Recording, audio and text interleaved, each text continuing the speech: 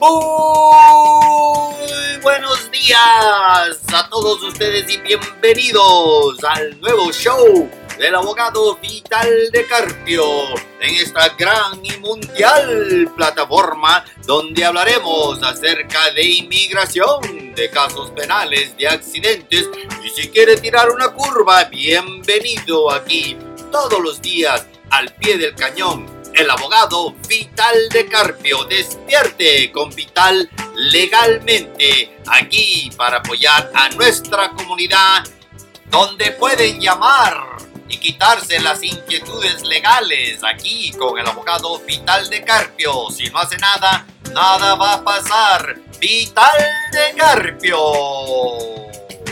Muy buenas tardes, damas y caballeros, muy buenos días, muy buenas noches para cualquier parte del mundo que nos están escuchando, especialmente si están en Rusia, porque durante el Mundial nos escuchaban en Rusia, en la China, en Australia, así es que muy buenos días para todos ustedes, ya saben, aquí con el abogado Vital de Carpio en esta gran plataforma, en el nuevo show, Despierte con Vital legalmente. Ya saben que sale este programa grabado en el cara del libro y ustedes pueden comunicarse, hacer preguntas, especialmente si tienen familiares que viven lejos en otras ciudades o tal vez en otro país, pues porque no se comunican, cuál es el problema. Hablando de lo que es carga pública.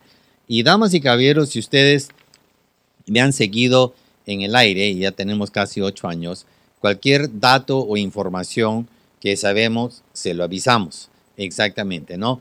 Y antes ya teníamos información que iba a hacer esto y lo hicieron. Y ahora les voy a dar información de lo que se ha escapado, un poco de información, pues ahí dentro de esas personas que están armando el relajo para las personas que no son residentes, de lo que es una carga pública o qué es lo que están haciendo. Y cuando hablan de carga pública, se refieren a las personas que están obteniendo cualquier clase de asistencia relacionada al gobierno.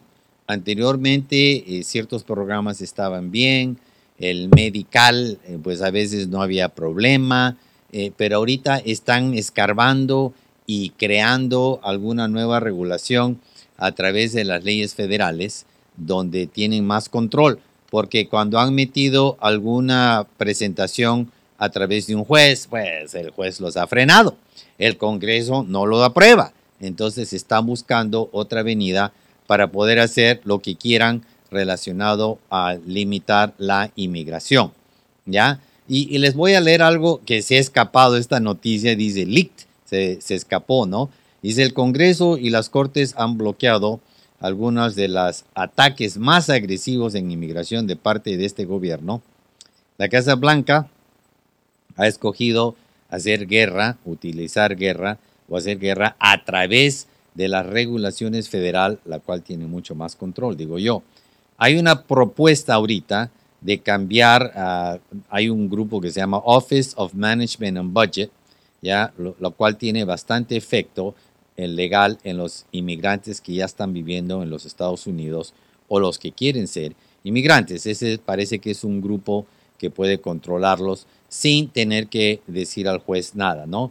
Y dice acá, la versión que se ha escapado, que ha salido sin el control de ellos, expandiría la definición de quién es alguien que se puede convertir en una carga pública, ¿no? Carga pública, pues quiere decir que viene, pide ayuda al gobierno y los que pagan impuestos son los que están pagando por esta asistencia o carga pública, que puede ser asistencia médica o de alguna otra manera. En este momento, los inmigrantes que están aplicando para la residencia a través de una petición familiar o a través de la visa de loterías, les van a negar así la residencia si él o ella parece que posiblemente puede ser dependiente o va a depender de asistencia monetaria del gobierno.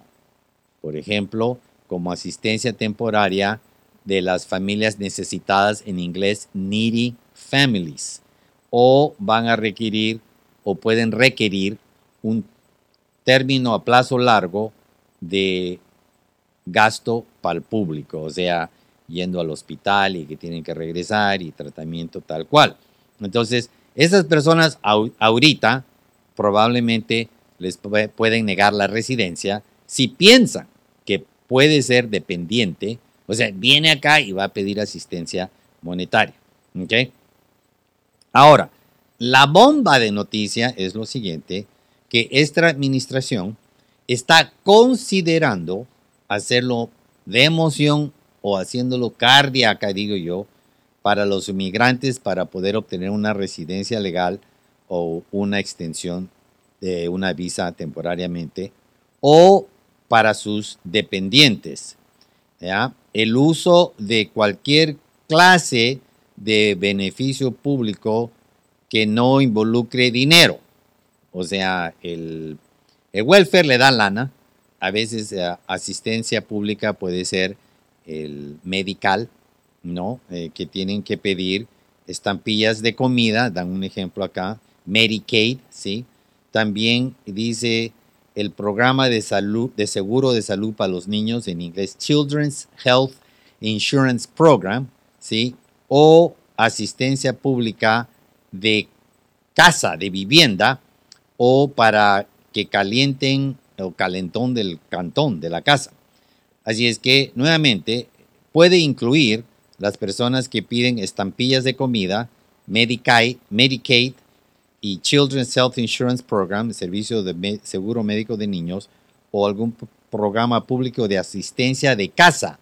Tal vez eso del 8, sección 8 creo, viene a ser algo de asistencia, puede ser, ¿no?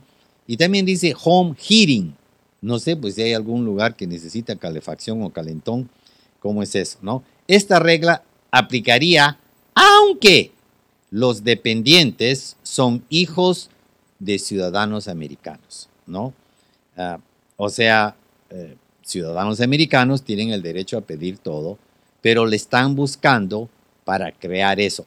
No creyera que esté correcto o legal que le prohíban a un americano, a un niño americano, que pueda obtener cierto beneficio. Pero están tratando de bloquear, eliminar para las personas que tal vez en un futuro les puede afectar esta residencia, ¿ya? Pero de todos modos, si no necesita ninguna de esta ayuda, debe de pararlo inmediatamente. Yo sé que a veces es una mamadera y uno quiere porque se la dan gratis, pero ¿sabe qué? Este gobierno está bien drástico, cero tolerancia, así es que no lo rete, ni juegue, ni vamos a ver. Hay personas que tienen el medical ahorita, pues lo tienen una tarjetita porque, bueno, por si acaso mañana, párenla, ¿ok? Si la necesitan, lo llevan al médico y los van a atender, obviamente, no los van a dejar morir. Pero ahora tengan mucho cuidado que las personas que trabajan en las oficinas donde les dan estos servicios no son abogados y no saben las leyes ni son su abogado. Tengan mucho cuidado porque ya lo he escuchado, que insisten en que usted obtenga un beneficio. Pues no sé si insisten porque si no hay trabajo los van a votar o les dan algún incentivo, no lo sé. Pero como su abogado yo le estoy diciendo que pare. Exactamente, ¿no? Ahora, y si insisten, usted sabe que señorita, cuando lo necesite, vengo y me inscribo, ¿ya? También a veces en las escuelas, pues les dan al almuerzo gratis. Yo sugiero que lo pare si usted es una de las personas que va a obtener una residencia legal. Eso es lo que piensan hacer. Ya se lo estoy cantando ahorita para que ustedes puedan actuar, tomar acción y no esperar a que venga un desastre. Yo sé que muchos de ustedes tienen la tarjetita, ni siquiera la usan porque los niños están bien de salud y pues deben de pararla. Ahora, me van a decir, no, pero es americano. Ok, haga lo que usted desee. Yo solo le estoy informando lo que están tramando. No es ley todavía, pero por ahí viene. Y cuando venga, yo se las voy a cantar aquí, especialmente viendo este programa a nivel mundial con el abogado Vital de Carpio. Juan está en el aire con el abogado Vital de Carpio. Buenas tardes. Buenas tardes, Juan. ¿Para qué soy bueno? Oh, mire, yo una vez fui a... Una vez vino a la oficina, hable a la boquilla, aléjense del teléfono, aléjense del Bluetooth, aléjense de la televisión, aléjense de su esposa si quiere, pero hable fuerte. Ok, déjeme apagarlo. Apague todo y cuando hable, oiga, hablen pues corridos, no como en el rancho, ¿no? Bueno, no hombre, empiece a hablar y no pare de hablar. Ahora sí. Ahora sí, canta. Ya le estaba comentando que yo ya había ido a visitarlo.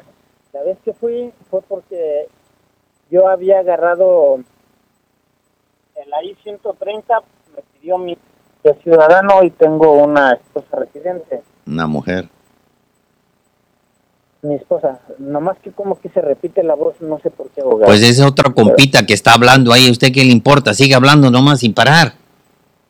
Ok, y debe ser el mariachi. Me recomendó esa vez que mejor no hiciera nada porque yo había tenido amnistía tardía y las cosas no habían salido bien. Me dijo, no salgas porque te vas a quedar allá. Ok. Lo que yo le quería preguntar es, esto se va a vencer en septiembre. ¿Qué se va a vencer? ¿Qué pasa si yo ya lo dejo así? Oiga, ¿qué se va? La forma I-130 que no la he terminado. Ellos ya me aprobaron. Ajá. Y lo único que hice es que nunca mandé el pago ese de como de 120, algo así. Oh, al National Visa Center. Pero quería saber, como por ejemplo yo en unos 2 años, no importa que me quedara yo unos 8 meses, podría yo salir de ese problema, pero lo que yo no sé ahora es si yo no sigo, me vaya a llamar a Inmigración a mi casa o qué va a pasar. Bueno, yo creo que usted está hablando de que tiene una petición y va a salir a su país y el National Visa Center, el centro de visas a nivel nacional, es el que le está escribiendo las cartas o le puede escribir, ¿correcto? Sí, ellos me aprobaron. Ya, ok. Si usted no va a salir, damas y caballeros, agarren la onda. Si no van a salir... Yo le platiqué que había tenido lo de la amnistía. Ya después usted me dijo que no, porque si yo salía iba a tener que meter otro perdón allá. Ok. Si ya le dije eso, obedezca lo que yo le dije. Ahora le estoy diciendo que si el National Visa Center le manda algo y usted no tiene intenciones de salir porque ya le dije que no salga, pues ya no haga nada ni conteste nada de las cartas que le manda el National Visa Center. Juan. Ok. ¿Sí? ¿Qué otra pregunta tiene, Juan? No, nomás era eso, que estaba yo pensando, qué tal que ahora ya ellos ya saben a dónde estoy y de repente se aparecen. No, el hecho que sepan el National Visa Center es un brazo de la inmigración, pero no creo que está en condiciones de estar notificando dónde están las personas. Ahora, déjeme decirle, si una persona cometió un crimen, ahí sí debe estar preocupado. ¿Usted ha cometido algún crimen, Juanito? No, yo no cometí crimen. Lo único que pasó es que cuando yo fui la vez de la amnistía tardía, un notario me llenó esos papeles. Sí. Y no lo hice por ignorante, lo hice porque realmente yo no podía pagar un abogado. Oiga. Pero era un problema de que se hicieron papeles que no existían. Usted, o sea, mintieron en la solicitud. Sí. Entonces, en vez de pagar un abogado, porque cobran mucho, fue usted con otro que le cobró para mentir. Un notario. Sí, pues ok. Déjeme decirle algún comentario que ha hecho usted, ¿no? Que no es válido, ¿no? Pero me lo está diciendo usted. No fui con un abogado porque no tenía dinero. ¿Usted sabía que muchos de esos notarios cobraban igual que un abogado? No. Exactamente, por ahora lo sabe. O sea, y no han tenido 10 años, ni 2, ni 3, ni 6 años de estudio y cobraban igual que el abogado. ¿Y quién tenía la culpa en pagarle? Ustedes. En este caso usted, ¿sí? Y encima tronó. Pues sí, al final sí es un problema porque porque Exactamente. por paga de todos modos y hace las cosas mal. Pero también yo sé que es culpa del notario y culpa mía, porque también uno se presta a hacer eso. Exactamente. Y el problema con las mentiras es que usted puede decir, oh, el notario, el llenapapeles, el paletero, pero ¿quién firmó la solicitud, Juanito? Yo. Exactamente, ¿no? Y ahora, déjenme informarles que hay miles de personas que compraron la carta del campo, ya tienen residencia o ciudadanía. Y esos casos o personas que han cometido fraude y la mentirita piadosa, la mentirita blanca, para la inmigración se considera como un fraude. Y tengan cuidado porque están contratando 300 personas en el área de Los Ángeles para enfocarse en las personas que han cometido crímenes o fraudes y les quiten la ciudadanía. Pero usted no tiene que preocuparse, Juanito, porque ni siquiera es residente. No, yo nomás lo único que tuve fue mi seguro. Hey. Y por eso he tenido mi licencia siempre. Ya, pues qué bien. Y no tiene ninguna... Y que estoy en el mismo trabajo por casi 15 años, porque yo pienso, a veces he pensado me cambio, pero luego pienso y ya otra vez, y ahora voy a tener que llenar papeles falsos que ya no quiero hacer eso. Entonces ahora ahí estoy como atrancado en ese trabajo. Acorralado. Oiga, cuidado con lo que acaba de decir. Juanito ha dicho, y ahora voy a tener que llenar papeles falsos. Hace años, espérese. No, le dije que no me cambio de trabajo por miedo a que tengas que llenar papeles falsos. Pues para darme otro trabajo me van a pedir que llene una solicitud. Exacto. Y ahora ya las solicitudes son generalizadas y todas piden el papel de... Todas viene cuando se te vence tu residencia o tu número de mica, y pues obviamente que si no tiene papeles pues se los va a inventar. Ya, y es por eso que yo ya no me he cambiado de trabajo. Claro, y muy bien dicho, ya no pueden estar mintiendo. Las mentiras ahora se consideran fraude, engaños, no pueden usar número seguro social chueco o una mica que compraron en la calle de MacArthur y Alvarado allá en Los Ángeles o en la calle 4 en Santana, donde sea. Ya no, tengan mucho cuidado porque ahora eso se llama o es un crimen, ¿sí? Oiga, Juanito, ¿usted está casado? Sí, yo tengo casi 28 años casado. Que aguante, carnal. Oiga, ¿y su esposa cómo pinta ella en el cuadro familiar?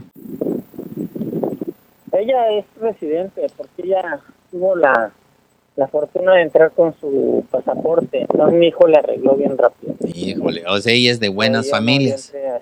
¿Y por qué no le ha arreglado su esposa a usted, Juanito, si ella es residente? Porque, o sea que lo que hice yo es que mi hijo metió los papeles como ciudadano y ella iba a ser para el perdón. Pero ya después, con ese relajo que traía de la amnistía, pensé, me puede agarrar el perdón de que he estado aquí por el ilegal, pero lo otro, si me llegan a encontrar, me van a castigar allá, y ahí era donde iba a ser el problema. Bueno, y usted dice que yo ya lo he visto, ¿no? Pero cosas que, digamos, delitos que yo tenga o que la policía me haya arrestado, algunas, nada, ni de eso me han descubierto, pero sí los ha hecho. Ahorita están checando todo. No lo han descubierto, pero sí ha cometido crímenes. No, nada. No, pues usted dice... Yo me refiero a no han descubierto, no me han tomado lo de la amnistía tardía, no se han metido ahí. Que no, porque usted parece de buenas familias con el tacuche y corbata que tiene. Yo pensé que había cometido crímenes y no lo habían descubierto, ¿no? Pero, ¿y tiene hijos mayor de 21? No, nada, de problemas, nada. Ya. Yo, de hecho, hasta tengo mi casa y trabajo siempre, no. Como animal, igual que yo. Además, esa cosa que hice de mentir fue realmente fue por necesidad, no porque sea uno delincuente. Ya. Oiga, Pinocho, perdón, amigo Juan, ¿y qué fue la mentira que presentó usted en la amnistía? Dígame. Que yo había llegado en el 81 y algunas cartas de trabajo de compañía. Ajá. ¿Y cuándo llegó de veras? Realmente yo llegué en el 88. 8-8, pues la nariz de Pinocho, exactamente. Oiga, Juanito, Ya. debe de darse una vuelta para analizar su caso nuevamente. Obviamente la experiencia la vamos obteniendo día a día y con este gobierno más experiencia todavía. Y hay peligro, obviamente, si usted puede arreglar o tiene una pareja como Juanito, residente, señora de buenas familias, porque entró por avión o con visa, de repente hay otra puerta que se puede ver. Dese una vueltita, yo diría, Juan, especialmente porque usted tiene su hijo y la esposa. Oiga, hable a la boquilla del teléfono, caramba. Usted va a volver a aplicar o venga a verme cuando pueda. Ok, Juanito, ¿algo más se le ocurre? No, ok. Nomás era eso. Ya. Y quería ver si ya había alguna opción nueva o si las cosas seguían igual. Pero dice que lo visite ya, está bien que lo olvidó. Sí, yo pienso que puede haber una opción nueva. Hágame recordar cuando lo vea, Juanito. Y porque las cosas cambian, damas y caballeros, la experiencia cambia. ¿Ok, Juanito? Oh, ok. Ok, que le vaya bien, carnal. Cuidado con el sombrero, más bien, Muchas carnal. gracias. Ok, gracias. Para hablarle claro. Ahora, déjeme decirle lo siguiente. La mayoría de las personas que están por asilo político no la van a hacer. Yo les hablo bien claro, ya. Hace un mes y medio, más o menos, salió un caso legal, el cual les ordenaba a los jueces no dar asilo político a ninguna víctima de violencia doméstica que ocurrió o tuvo la violencia doméstica en otro país. A los jueces le ordenaron no des asilo político a ninguna persona que lo han secuestrado, lo han amenazado, le han quitado sus tierras, han sacado cohete. Y si es que pueden calificar, que sería muy raro, el juez tiene que indagar la siguiente pregunta. ¿De qué pueblo es su primo, José? ¿Ok? El juez tiene que preguntar, oiga, José, ¿y por qué no se va a Yucatán? Él nunca llenó un formulario para pedir asilo político. Ok, espérese, no me ha contestado la pregunta. ¿Ya? Y yo le voy a contestar. ¿Por qué? Pues no sé. Ok, pues váyase a Yucatán. No tiene que venir a pedir asilo acá. ¿Por qué no se fue a Nicaragua? Entonces los jueces van a indagar en eso. Así es que ningún asilo político está bueno y no están dejando salir a nadie ya. ¿Por qué? Porque antes lo soltaban, pagaban una fianza, se escondían, se perdían y eso se han dado cuenta el gobierno y desafortunadamente justos pagan por pecadores porque hay muchas personas que verdaderamente son víctimas y hay miles de personas que le han hecho al cuento y se han salido con las suyas y ahorita están viviendo acá. Entonces el presidente ha hecho un análisis y dice, ya párenme con todos los de asilo, porque ellos dicen, ya no son el papá del resto del mundo. Por eso dicen, ¿y por qué no te vas a otro país más cercano a ti? O en este caso de México, pues México es grande, ¿sí? Entonces esos son obstáculos, ¿ok? Ahora, el hecho que su primo no ha pedido asilo político, la pregunta que le tienen que hacer los oficiales de inmigración es la siguiente.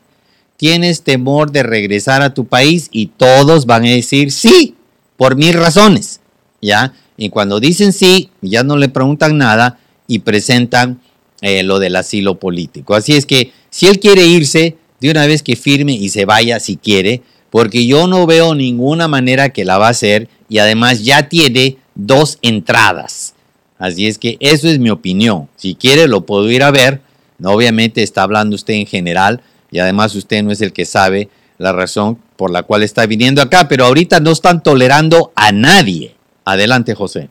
Quería saber su opinión de usted para si me llama, pues comentarle algo. Sí, y sí, yo tengo que hablar la neta. Y si un abogado le dice, sí, yo lo saco, hey, carnal, cuidado antes que suelte la lana, porque no están dejando salir nadie. Son órdenes que les dan a los jueces, ¿no? Salvo que él tenga una manera de arreglar papeles, pero esos que vienen, que pido asilo, que una, que otra, y ¿sabe qué? Puede ser cierto, pero justos pagan por pecadores y es la ley. Antes era diferente, ahora ya no. Sí, José. Ok, bueno. De todos modos, le voy a llamar luego a su oficina para hacer una cita. Ya, con todo gusto. Sí, no hay y a problema. ver qué se puede hacer. Ya. Ok, José, ¿algo más o ya estuvo? Porque yo pienso que ya estuvo. Eso es todo. Muchas gracias. Ok. Bueno, muchas gracias a José y a todos ustedes. Y damas y caballeros, este es un gran problema del asilo político y algunos de ustedes, pues por falta de información, me imagino, no están al tanto, no se percatan de las leyes, pero si ustedes escuchan al abogado Vital de Carpio y su servidor hablando de leyes de inmigración, ya estamos en el aire casi 8 años en diferentes arenas, ¿no? O taquerías, como le dicen ustedes, pero la información siempre la estamos dando constantemente.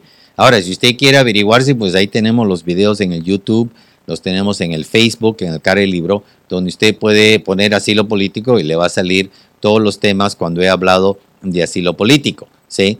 Y ahí se las canto bien claro, ¿no? Así es que son leyes que están saliendo constantemente. Acabo de hablar de algo que se viene, que es la carga pública a los Estados Unidos, los que dependen de alguna ayuda monetaria o no monetaria, algo va a pasar. Igual pasó con lo del asilo político. Entonces, mucho cuidado, hay personas que quieren venir y sabe con razón válida. Hoy día vino una persona que lo secuestraron y le dijeron, lo soltaron al mediodía y le dijeron, hey, no te queremos ver aquí a las 6 de la tarde, lárgate. Y tuvo que él y toda su familia salir, pero no pueden venir a Estados Unidos porque Estados Unidos ya no tiene nada que hacer con los problemas de otro país.